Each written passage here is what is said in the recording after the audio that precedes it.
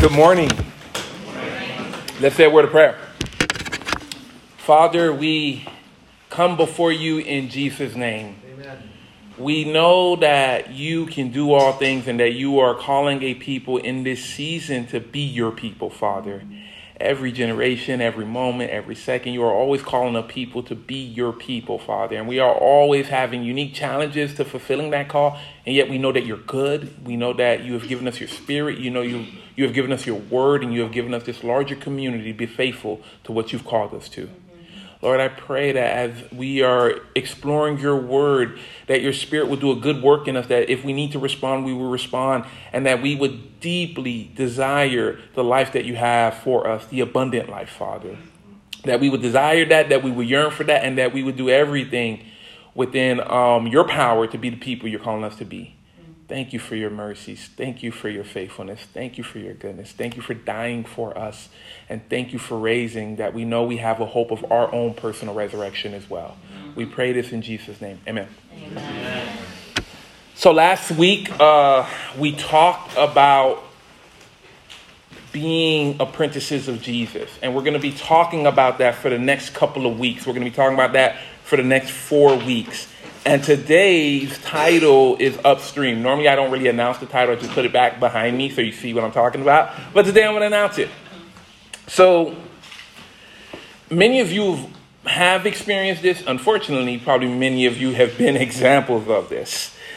So, when I first became a follower of Jesus, I remember just thinking to myself, like, there is something special happening here. I didn't know the degree to which it was special, but I knew something special was happening.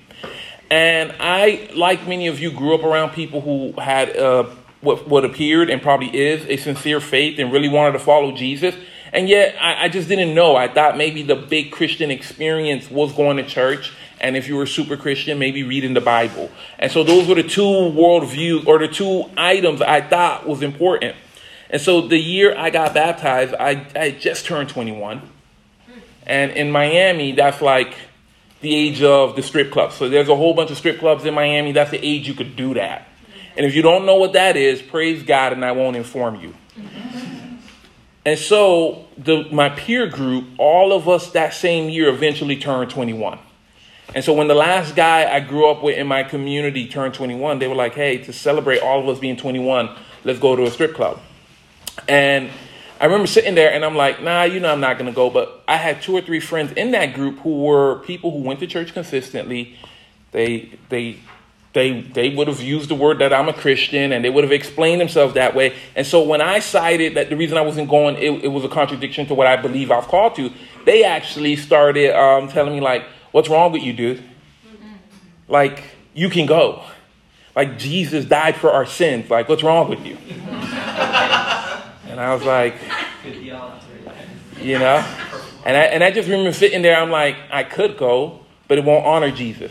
And then when are people theologians? When you disagree with them, right? Anytime you agree with them, you don't know what they know. But the moment you disagree, you find out everything that they know. Now, needless to say, one of them said, stop being religious.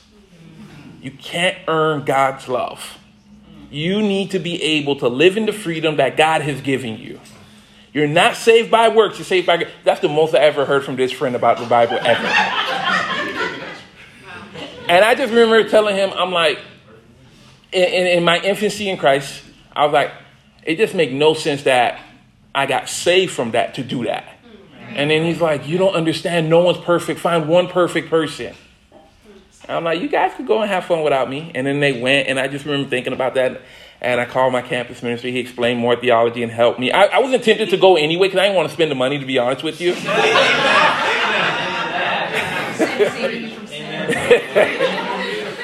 But even if it was completely and utterly free, I still wouldn't have gone. But definitely the money component of it, I'm like, I'm not trying to leave a situation. But the same thing happened with burning CDs. Now, this one I was guilty of. I was cranking it, man. Napster back in the day, come on. We're confessing our sins collectively, communal confession. But, we were going on a road trip for a campus conference, and I had the goods. I had all the latest CDs. I even made it clean version so we could jam our way through.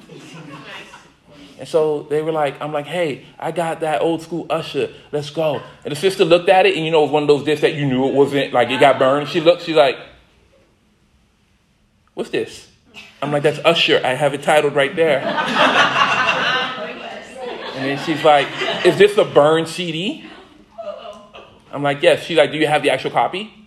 I'm like, no. She's like, so you want me to play stolen stuff in my car? I'm like, I ain't steal it. And then we got into because where we were going was Orlando from Miami, about 4 hours. We got into this deep theological conversation on how I stole it. At the time, I didn't think I was stealing it because I'm like, it's out there. They could have shut down that website. They want me to have it. Needless to say, I was wrong. And I recognize deeply. One of the things in our fellowship, we try to have a healthy culture of going on dates that do not lead anywhere, right? We just want to build each other up. We want to encourage one another. We want to do all this, and it doesn't lead anywhere. And so one time we were going on a group date, and a couple of my buddies saw the sister I was taking out on a date. It was completely platonic. And they were like, oh, okay, all right. And then they see me drive off. And then the next day they came and they saw, one of them just was out there, but I didn't really see him. They saw me get dropped off, and that was the end of it. And they were like, so, dude, when are you going to, I'm like, what are you talking about? Her? I'm like, no. And then he's like, oh, you ain't feeling her? He's like, I want to see what kind of girls are in your church, man. Who you trying to make moves with? I'm like, I'm not trying to make moves with anyone in that church. He's like, so the girls ain't good looking. I'm like, no one said that. No one said that. He's like, what do you mean? I'm like, I ain't trying to make moves with anyone until I'm married. Confusion. He's like, and then he proceeded to list off all the Christians we knew who were having sex. So he's like, all of them dudes is doing whatever. What? He's like, are you sure this thing, you're not drinking the Kool-Aid over there? And I remember sharing, now this scripture I was ready for. I remember sharing him the different scriptures. I'm like, I don't want to trade in something eternal for something temporary. Yeah. Amen. I shared those examples to say we are swimming upstream even amongst fellow Christians. How are we called to live this life? It's really challenging. You expect it from people who say, I'm an atheist, I don't believe in Jesus, et cetera, et cetera. You expect that. But when you get it from peers who are Christians, it's challenging. You start to wonder, am I being a little too serious about this? Am I being a little too religious about this? One of the challenges that we've been confronted with, which I think is a good challenge, the Protestant Reformation brought a lot of good. One of the things it put a personal emphasis on was getting saved. Like, people need to be saved. But I think we put an underemphasis, most Protestant movements. I'm not saying we go back to being Catholic and not making that appeal, but how do you live saved? It's crazy that we have a nation that has, I think, 86 million Christians, and yet you wouldn't know it most of the time, honestly. You see, I don't doubt the sincerity of any of those guys I was talking to love for Jesus. I really don't.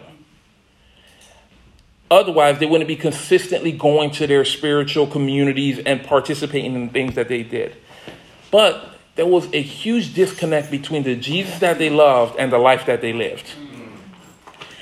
And there's a host of issues. You could just go online and put what is wrong with Christianity. You could get 1,000,001 blogs. You probably wrote some of those blogs yourself.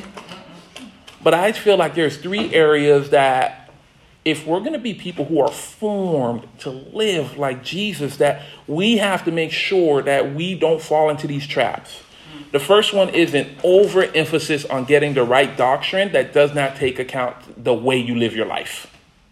Sometimes, we could get the right doctrine, like, man, what does Acts chapter 2 say? Baptism for the forgiveness of sins. We read Romans chapter 6, you can lose your salvation. We know all these correct ideas, and sometimes our lives don't even reflect that we know the correct ideas.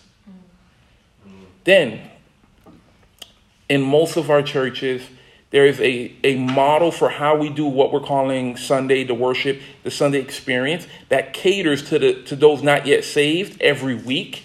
And so what ends up happening a lot of times when you come to most modern churches, You come, you hear a great sermon, you hear great music, you get the smokes, the lights, it's all good, and I'm not hating on that.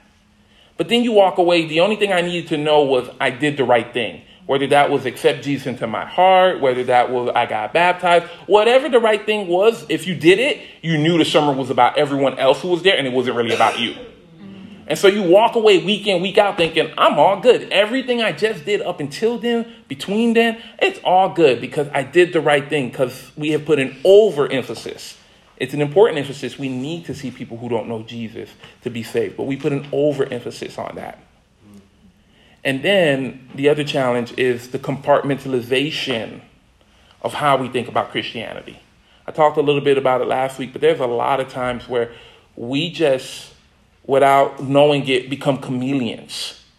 In this situation, like most of you in here for the next 45 minutes, it's hard for you to do something really evil. Like you kind of feel like I got to restrain my evil for the next 45 minutes. So if you are someone who's normally super contentious with your spouse, it's a little awkward if you get into it right here. It's like, oh man, they're shouting at each other. I hate you. You're like, whoa, this is crazy. Or if you're someone who struggles with impurity, it's a little awkward if you have challenges right here. Understatement of the year. But we know how to compartmentalize. But what happens is we go to the workplace, and at the workplace, we could be a certain way. Yeah. I tell you guys, I go to Planet Fitness. I've seen a couple of my other fellow disciples in there getting fired up. And so anyhow, some of the guys know I'm a minister, and I'm hanging out with those guys, and we're starting to get to know each other. And so two of the guys that I'm starting to get to know, I'm like, hey, what are you guys doing? They're like, oh, bro, how's it going? I'm like, good. They're like, how's your church? It's going good. And then I don't know how we transition from how's the church, what type of workout are you doing today, to, bro, did you see what this model did, a model on Instagram? And I'm like, I did not see what she did. I'm not really on Instagram. I haven't logged out of my account, but I don't touch that thing. I check in periodically. But anyhow, they proceeded to look at the model, and I'm like, didn't I tell them I was a minister? And then I was like, nah, I'm good. I don't want to look at her. And they're like, oh, you don't do that outside the house. I'm like, I don't even do that in the house, bro. I'm like, and they were like, oh, is this bad? I'm like, it all depends, I guess. I'm like, are you guys married to her? And they're like, no. I'm like, okay, maybe not, I'm open to talking about this over coffee if you want. They're like, yeah, maybe, bro, maybe. Let's get the pump in. But what I'm saying is we live in a situation where they didn't even think twice to say, oh, the minister wouldn't want to look at that, because that's normal. Yeah, that's true. That's very normal. They were like, you're actually awkward a little bit for not doing. And so swimming upstream is challenging. And if we're going to be apprentices of Jesus, it's necessary that what we do in following Jesus is all encompassing. Yeah. That feels challenging, but trust me, it's not, because we have community, we have the Holy Spirit, we have the scriptures. God is for us. The subtitle of our series, the title of our series is Becoming More Like Jesus, Getting Heaven Into You. And I think a lot of us spend most of our waking moments thinking, I want to get to heaven. I want to make sure. I started my Christian journey. I wanted to be a 2.0 Christian. A 2.0 Christian was like, what's the bare minimum to walk across the stage and hear, well done, good and faithful servant? Mm-hmm. Now I recognize that mindset actually will probably hinder me from being the person Christ is calling me to be. And so the Bible spends more of its time not trying to get you to heaven, but trying to get heaven into you. If you read the scriptures, they spend more time trying to get heaven into you to become the person that God is calling you to be. And so as apprentices of Jesus, we are called to walk as Jesus did. Let's go to Romans chapter 12.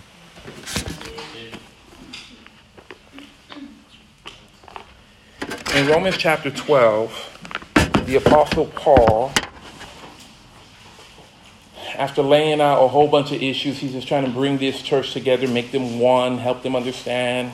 He's like, okay, in light of all of the meaty things I've told you, beginning in verse 1. Therefore, I urge you, brothers and sisters, in view of God's mercy, to offer your bodies as living sacrifices, as a living sacrifice, holy and pleasing to God. This is your true and proper worship. Do not conform to the patterns of this world, but be transformed by the renewing of your mind. Then you'll be able to test and approve what God's will is, his good, pleasing, and perfect will. Let's read this in the Message Bible. You know, Eugene Peterson sometimes hit it on the head. Other times you're like, okay, Eugene, that's kind of a stretch. But on this one, I feel like he hits it on the head. So we're reading the same exact verse, but from the Message Bible. It's a translation. So here's what I want you to do. God helping you. Take your everyday, ordinary life. You're sleeping, eating, going to work, and walking around life. Place it before God as an offering. Embrace what God does for you. Embracing what God does for you is the best thing you could do for him. Don't become so well adjusted to your culture that you fit into it without even thinking.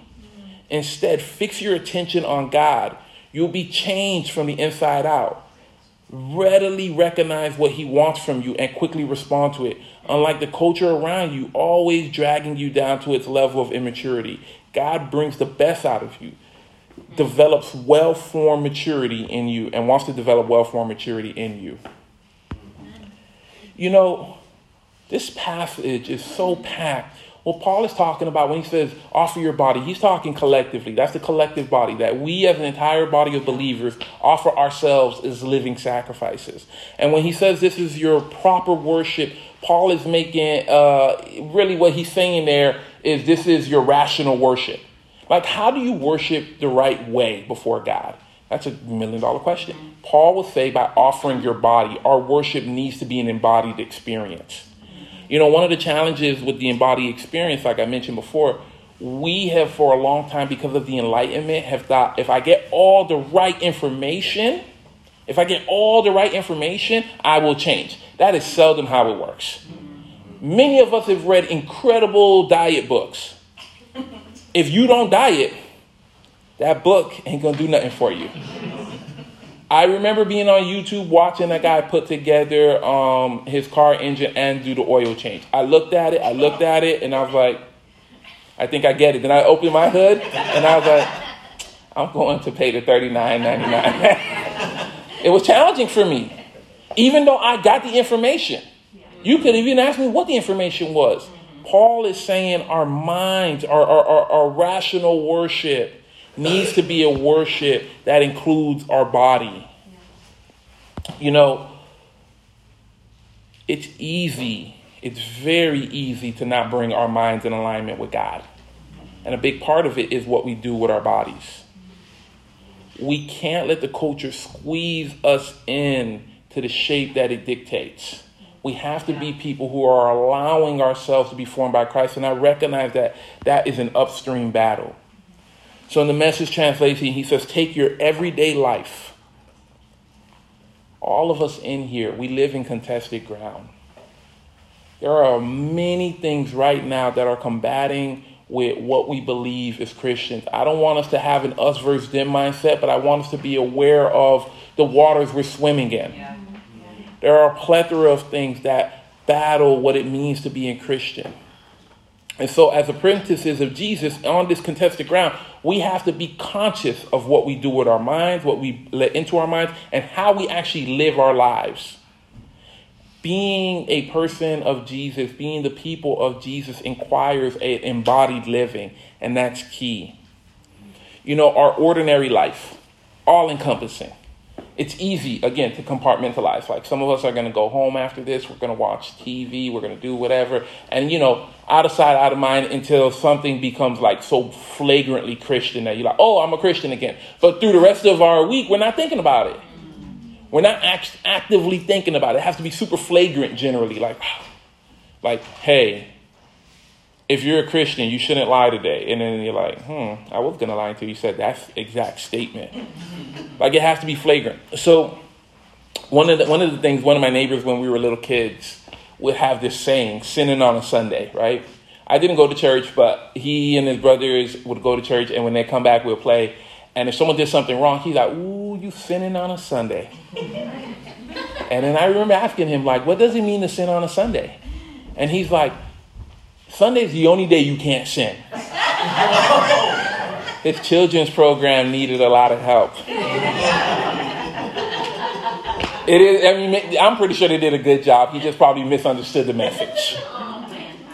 But they would always say that, like their family, like, oh, sinning on a Sunday, sinning on a Sunday, sinning on a Sunday, and they would do the finger snap just like that. Sinning on a Sunday. You know, from their paradigm, you live however you want to live, but on Sunday, you live different, and then the rest of the week, you live however you want to live. Paul is saying, take your everyday life. It's not just sinning on a Sunday, it's loving on a Sunday and loving well through the rest of the week. Amen. You see, embracing what God does for us is challenging and it feels absurd. You know, like we live in times where if we're being completely honest, the idea of being under the authority of Scripture, or being under the authority of a regular guy, or being under the authority of a church is just challenging. There was a period in time about a little bit before World War I where the world was okay with living under the authority of something. And then something happened. Charles Taylor says it wasn't a sudden transition, but it was a gradual transition where we went from an age of authority and trusting the authority to an age of authenticity, which is the present age he would say we live in. And what is the age of authenticity? Well, instead of meaning being discovered, meaning is created. Once upon a time, where did you find who you were? You'd be like, Mom, Dad, who am I? You're Lafrance. You know, this is what Lafrances do. We work hard. That's why you have generations of blacksmiths. And they even became their last name, like this Smith. And you just keep going, generation after generation. Or you're like, oh, this is the family business. We do that. And again, there were certain things that were challenging about that and weird about that. But everyone kind of knew. You're like, how do I define good and evil for myself? You went to the priest. You're like, hey, priest, what is good? What is evil? And the priest or the minister told you what was good and evil. Now, in this age of authenticity, we create meaning. You're like, hey, what's the goal? Be happy. How do I do that? You tell me. And so everyone is jockeying for position on what to make themselves happy. And so we move from discovering to creating meaning. And you know what the code in this age is? Be true to yourself. Be true to yourself. That doesn't feel like a bad message. It feels like, man, that's good. Be true to yourself. I want everyone to be true to themselves. Now, without any qualifiers, that is actually a very dangerous thing.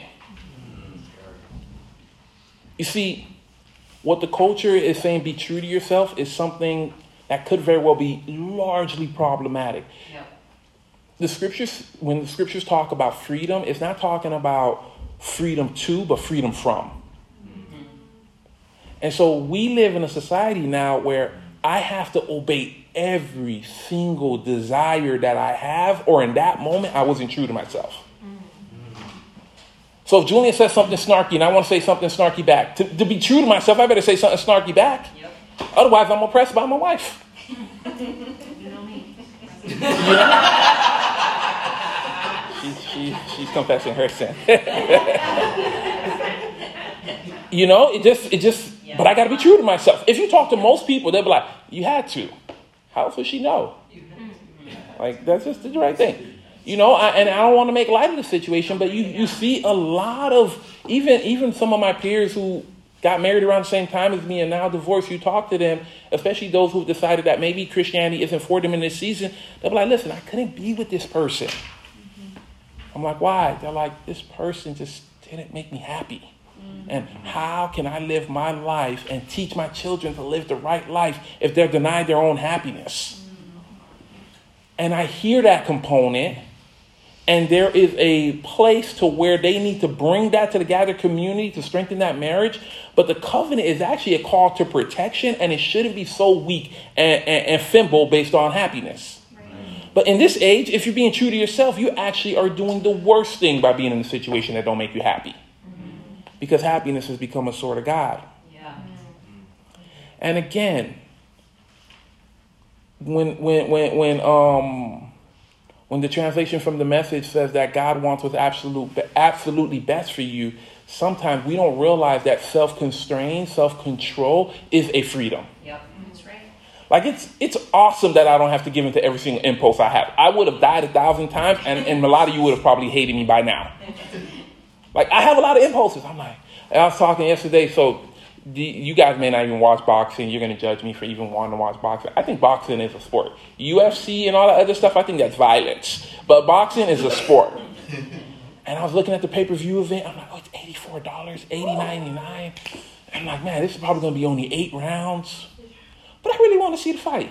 So I text Jules, hey, Jules, would it be crazy if I got this? Jules is like, not crazy, but silly. Or emotional. She said emotional. I said silly. She said emotional. She's like, and she added back, I'll be struggling with you if you got this too. And after I ended that texting conversation, I had the brief moment. I'm free, man. You gotta work hard for what I get too. I never get what I want. Everyone gets to get everything that they want. I just want this one time. Wow, now I'm evil. I had my little pity party, and then I'm like, you know what? I want to save my money. And so I didn't spend the money. Amen, bro. I didn't watch the fight. I just ended up following it on ESPN, which wasn't as good, but it still worked. But our everyday lives, we live on contested grounds. And part of the culture is forming us. Like, many of us in here, no one wakes up in the morning and be like, yo, be true to yourself. That seldomly is a mantra. It's just the default setting when we are confronted with something we really want. It just undergirds it. It's just like, yo, should I really do this? Well, I gotta make myself happy. Like, at the end of the day, you probably don't even phrase it like that. You're like, why wouldn't I do it? Like, who's stopping me? You're only stopping yourself. You're free, man. Go do it. Enjoy it. Love it. You'll be okay. Like, it's just the undergirding message instead of like, man, what is Christ calling me to do in this moment? How should I look at this unique moment? You know, he says, don't become so well adjusted to your culture that you fit into it without even thinking. That's what spiritual formation helps us fight against. Yeah. The undergirding assumptions that we all live into. All of us in here have been baptized into a culture, into a way of doing things that oppose the way of Jesus. There are ways that it does support the way of Jesus, our cultures and our societies, but there's ways that it opposes. But the problem with both of those things, they're subconscious now. We don't even know why we're doing what we're doing. You know, I talked about last week, we're not brains on a stick, and that we are what we love. Our habits and imitations are what we need to form if we're going to have the appropriate loves for Jesus. So how do we grow in our love for Jesus? Well, that is a emotional decision, intellectual decision, and a choice. But if it does not follow with embodied practices, you are going to go back to what you naturally know. You see, scriptures teach us about God. It leads us on the journey to this abundant life because scriptures belong to God. So when we're reading the scriptures and we're reading the teachings of Jesus, we follow Jesus. A quote from Christopher R.J. Holmes. He's a theologian in Europe right now. The fool judges good with reference to himself. As a result, he does not discover what is truly good. He can neither see nor do good because his existence is self-enclosed. Self-control, humility, these are things that are not a part of his vocabulary. What is Christopher Holmes talking about? This idea that we are following people who aren't following God is dangerous because their way of thinking is self-enclosed. Like, there's no appeal to a higher society, higher morality. It's like, hey, you know, I think all of us in here, if we're being really humble, would recognize we are probably not the best people to follow 24/7 in every single area of our lives. Now, some of you are thinking, I think I am the person you should follow. And then that's why you're dangerous. And hopefully you get help. But most of us in here, we're like, oh no, I have wild inconsistencies at times. I could be good, going great, and then someone touches my agave, and I want to raise hell everywhere I go. Agave is the good life. If you're not living the bougie life, man, don't judge me. I got to repent of that too. I need more simple sugar. Agave is expensive. Well, what is life if you can't enjoy the good, right? Some good. I'm sure yourself. And be true to myself. But what I'm saying is, we live like, again, I'm going to use me as an example because I don't want to shame anyone. But, let's just say I had a talk show. I had my own network. It was called S Network. And I sold books and I did all this amazing things. Then you sit back and say, hey, Steve told me this and Steve told me that. And I'm like, why should we listen to Steve? Well, he has his own network. And his net worth is like $4.3 billion. And you're like, does Steve actually have the life that you want? Do Steve actually have the ins and outs of everything that you want? And you're like, I think so, but you really don't know. You really don't know. And honestly, from a distance, everyone looks perfect. You all who have Instagram, you find me 2 janky people on Instagram. You won't find it. They prevent themselves from looking janky. And even when they try to look janky, you're like, I think they're really not that janky. And then you're just like, who puts out their real selves on social media? You're like, this is really me. And then you see like the lighting is good, their room is clean. You're like, I know your room isn't always clean when you're in a season of depression. But maybe you do keep your room clean. You see, we imitate people who are not trying to follow Jesus, and then we end up in the same situations as them. And then we sit back and say, why isn't my life filled? Why am I not feeling the abundant life that Christ is calling me to? And again, these are just things that undergird. Not most of us in here, we've decided that we won't live really crazy. We're not going to be like embezzlers and all this other stuff. We decided that. Some are laughing because they're like, I just did it this morning. You need to come to the light. Come to the light afterwards. But how we talk to each other, right? Like, there's a lot of people in their marriage, you name call. And you're like, that's normal. No, everyone names calls. Like, I called my wife stupid before, and you're like, everyone doesn't do that. And even if everyone did, I don't think Jesus would do that. Yeah. You name call brothers and sisters. You're like, yo, that dude is really dumb. Isn't he annoying? And you're like, everyone does that. We all kind of roast on people. Isn't that normal? And you're like, even if everyone does do it, I don't think Jesus would talk about someone that way. Dishonesty. You're like, who doesn't lie? Like, we go through weeks lying. But you're like, it's not a big lie. Yeah. It's minimal lies. Kids come up to you. Hey, Daddy, are you going to come and help me in 5 minutes? You're like, I know I'm not going to help you in 5 minutes. I'm just going to say yes, just so I can move on. Yes. And then they move, and you're like, he's 3 years old. He doesn't even know I lied. And he doesn't know how to keep track of time. And you're like, every single time, everyone else lies. Exaggeration. That's the water we're swimming in. Sarcasm. Even in the fellowship. We walk around, we're sarcastic with one another. Yeah. It's our native tongue. The scriptures talk about Satan's native tongue is lying. I would say the Christian fellowship is sarcasm. You go in a different fellowship, you just first time being there, someone's going to be sarcastic with you. I'm grateful to come and worship here with you. Are you sure you're grateful? You look like you ain't. And you're like, what are you talking about? No, I'm just joking, man. You're like, I don't even know where that came from. And that's the usher. That's the usher that greeted you. And you're like, come on, usher, build me up a little bit. Like, we ain't got to start there. Gossip. Ooh, I got the tea for you. I got the tea for you. You see James over there, man. He's about to break up with his girlfriend, man. James is like actually really sinful. And then someone calls you out on it. You be like, no, I was just getting advice from someone else on how to help James. You like, sure, advice. I know. You just are burdened with, because that's what the world does. Now, we baptize it with advice. But that's just what the world does. Slander. You're like, okay, I won't slander anyone here, but man, I'm about to destroy that politician with my fake name on Twitter.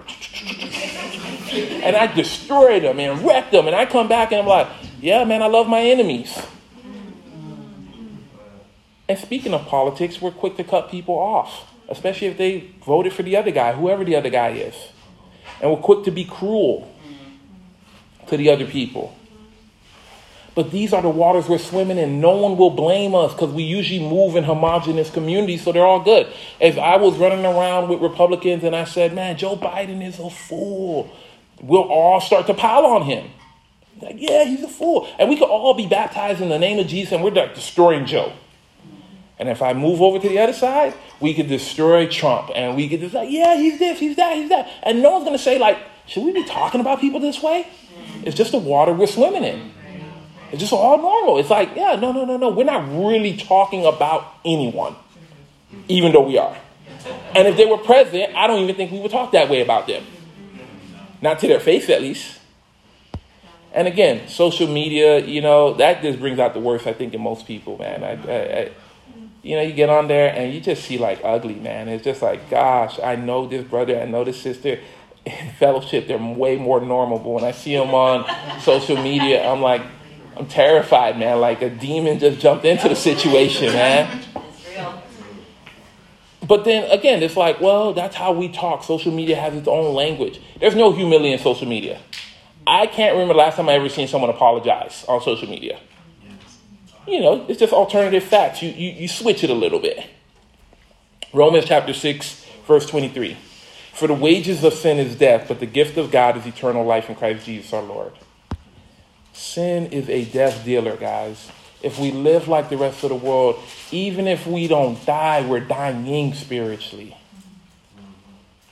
There was a minister talking about what sin does to the soul. He did this whole symposium on how sin impacts the soul. One little sin does something to you, just like one deed of righteousness does something to you.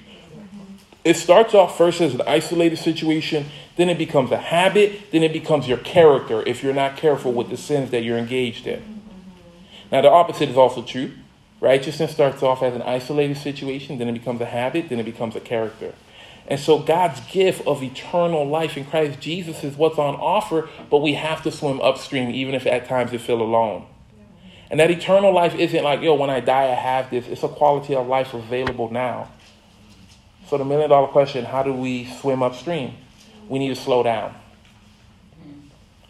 That feels so counterintuitive.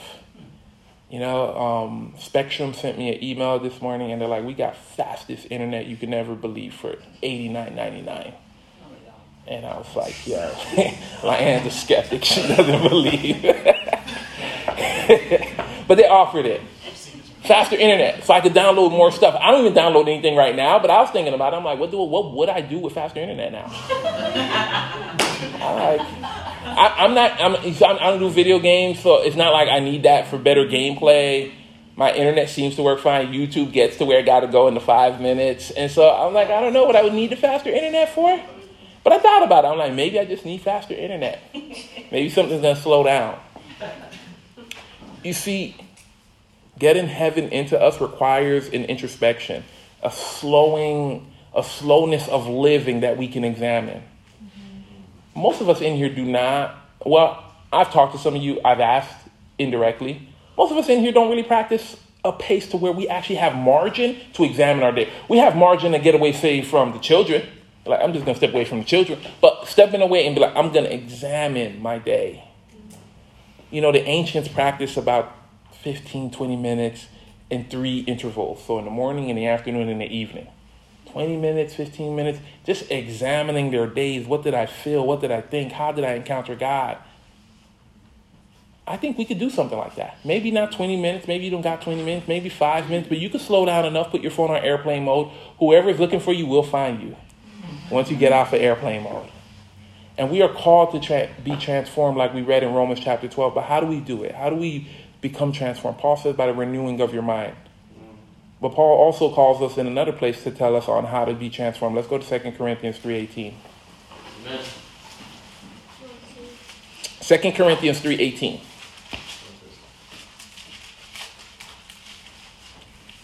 And we all who with unveiled faces contemplate the Lord's glory are being transformed into his image with ever increasing glory, which comes from the Lord who is the Spirit. What Paul is talking about here is this idea of the contemplation, a mirror. The Greek word is actually for mirror. And Paul is like, you look into the mirror, you see Jesus' glory, like you kind of see it. And eventually, as you keep looking into Jesus' glory, you start to reflect that back to yourself and you become more and more like Jesus. And again, contemplation feels like, man, that's just so cerebral. That's just, you said, Steve, it's not about cerebral. It's about embodied practice. But it starts here. It starts here. Contemplation starts here. Then it moves here. Then it moves into an embodied practice. And as we are transformed into who Jesus is, our lives gradually become brighter and more beautiful as God enters our lives and we become more like him. And what's the beauty I'm talking about? Living in the Spirit, walking in the goodness of God, there is something that's just refreshing. You know, in the Proverbs it says, a sinful person flees when there's no lion, but the righteous is as bold as a lion. Something like that. I butchered it. I couldn't find it in the morning, so I was like, amen, but I kind of know it. And imagine being able to just sit in conversation and be real, but not be hurtful. To be able to love well and not feel like you're a people pleaser. To be able to just feel like, man, my life is full. It's overflowing with abundance instead of characterized by anxiety and feeling like, man, I'm really not transformed. You know, having to throw out the 1,000,001 disclaimers like, I'm not perfect, instead of being like, man, I know I'll never be absolutely perfect, but Christ is doing a good work in me and he's transforming me. You know, I look at my life and I'm like, oh, I long to be more like Jesus. I really do. Like if we've all read the Gospels in here, you read it and you're like, people dislike Jesus. If you dislike me for the reasons you dislike Jesus, I can live with that. Because I look at Jesus' life and I'm like, he did nothing wrong. He said nothing wrong. Like Jesus doesn't have to double back and go and apologize. Because he was very good. Which makes sense, he's Lord. But he was very good. And so this glory that Paul is talking about is, over time, we start to really and truly live the resurrected life. We start to really and truly embrace the life that is the life to come. We start to be people who could slow down and enjoy and rest. You know, the rest of the world, they're like, the economy is going to come crashing. And we sit back and say, I got community, I got love. If the economy falls apart, we'll figure it out. We don't want it to fall apart, but we'll figure it out. The rest of the world is looking like, man, you've been with the same person for the last 15 years and they got the same issues. How could you still be in love? And you're like, I'm still in love because they are being formed into Christ. I'm being formed into Christ. And even if they're not being formed into Christ, God is good. This covenant is good. And I'm excited about what I have. You know, we look in society and we're looking like, man, like how can you remain faithful and optimistic about what God is doing? You see how crazy the world is? And you're like, the fact that you even ask about what God is doing tells me that God is still working. And I'm excited about partnering with God in this good work. When we see communities radically transformed by the loving kindness of the kingdom of God in big ways and in little ways, we get excited. And that's the beauty of the gospel. I look forward to living more into that reality. And here's the reality that I think most of us understand. We know it at a core level. In low religious areas like this, the best witness we have is a transformed life. A life that's radically transformed. I could put together the best 3-point presentation on the gospel, but if they don't see it in my life, they probably won't listen. But if I live a life that has been stained by the glory of God, they will be transformed. They'll look and be like, well, whatever he's doing, it's working for him. And whatever I'm doing may not be working, and maybe I give his Jesus an opportunity. You know, I want us to look at Moses' example. We'll go through this really quickly. Now, Moses is not Lord. But Moses was a person who had a deep intimacy with God that he was able to swim upstream when all the Israelites who were deeply Egyptian wanted to still be Egyptian. Yeah. And so we can look at Moses' example. In Exodus chapter 3, verse 2, you have an interaction here between Moses and God. Well, the angel of the Lord, but speaking on God's behalf. Exodus chapter 3, verse 2 to 3. There the angel of the Lord appeared to him in the flames of fire from within a bush. Moses saw that though the bush was on fire, it did not burn up. So Moses thought, I will go over and see this strange sight, why the bush does not burn up. You know, Moses' experience with God didn't start off with this face-to-face interaction. It started with him walking and noticing a burning bush. I put before you, probably other people saw the burning bush too, and if they were like me, they just kept walking the other way. Like once you see something's not burning up and it should be, you're like, I don't know if I want to investigate that, but Moses investigated and he was called later. But that interaction at the burning bush, what took place? Moses listened to what he saw. Listened to who was speaking to him. He took off his sandals. He called his brother. He did all the other work. But it started just first and foremost a kind of a distant intimacy. And if we're going to be people who swim upstream, it starts with a distant intimacy if we're not close to God. Like, where do I see God today, and how do I kind of listen to him? Maybe I'm not in the tent of meetings yet, but how do I get there? How do I listen to God to where he could show himself more and more to me? And when he gives me something, I want to be faithful and follow it through. You know, Moses from there made more and more progress in hearing God's voice over the Egyptian culture of his own. Let's go to Exodus 19. Exodus 19, this is after the Israelites were freed from Egypt, and Moses is getting ready to give them the 10 Commandments and the rest of the law. Exodus 19, verse 9. The Lord said to Moses, I am coming to you in a dense cloud, so that the people will hear me speaking with you and will always put their trust in you. It went from the burning bush and the angel speaking to Moses to now God is speaking to him in a dense cloud, and they're developing this intimacy. They're getting close. And at every point when God speaks to Moses, Moses follows. At every point God reveals himself in a meaningful way, Moses follows. Let's go to Exodus 33, verse 11. Exodus 33, verse 11. The Lord would speak to Moses face to face as one speaks to a friend. You see the progression of his intimacy with God. That he was able to lead the Israelite people because he was so close to God that he was able to get Egypt out of himself. If you read Exodus to Deuteronomy, the whole premise is you are a set apart people. Get Egypt out of you and live the way I'm calling you to live. We are called in a very similar way to walk as the people of God, but we have to get our culture out of us. Yeah. And it requires more than one person. We don't have one Moses. We have a group of people filled with the Holy Spirit to listen to the voice of God and move in the direction that God is calling us to move. Again, it starts small. Maybe you're like, I'm not ready for God to speak to me face to face as one speaks to a friend. Start small. Pay attention. He might be speaking in a burning bush. Maybe your burning bush isn't a legitimate burning bush, but he might be speaking, but you have to pay attention and slow down to notice it. Trusting the voice. And if you don't know if you can trust the voice, that's why you have community. You can say, man, I'm thinking God is telling me to do this. And then we can hash it out as a community of believers. Scratching the surface. We're just scratching the surface. And that's why we're going to talk about spiritual formation. What we just spent our time doing this whole lesson is a lesson on contemplation, believe it or not. But we're just scratching the surface. There's actually so much more about how we as a people could be contemplatives for the sake of an embodied spirituality. So here's what I want us to do as a community group. I know some community groups don't meet this week, and if you do, amen. If not, the community group host would know what to do. But I want us in groups of 2 or 3 or 2, to share this week, how did you see God? Was it in your children? Was it in the music? Was it in the drive to work? Was it where did you see God? It takes an active paying attention. I fervently believe God exposes himself every single day. But sometimes it's loud, and sometimes it's like Elisha in the whisper. I fervently believe that. And the only times I don't notice God is when I was too busy, when I was in a hurry. So you do that. You connect with 2 or 3 people in your community group. And then as you gather together as a community group, share where you guys have seen God. Where you've seen God working.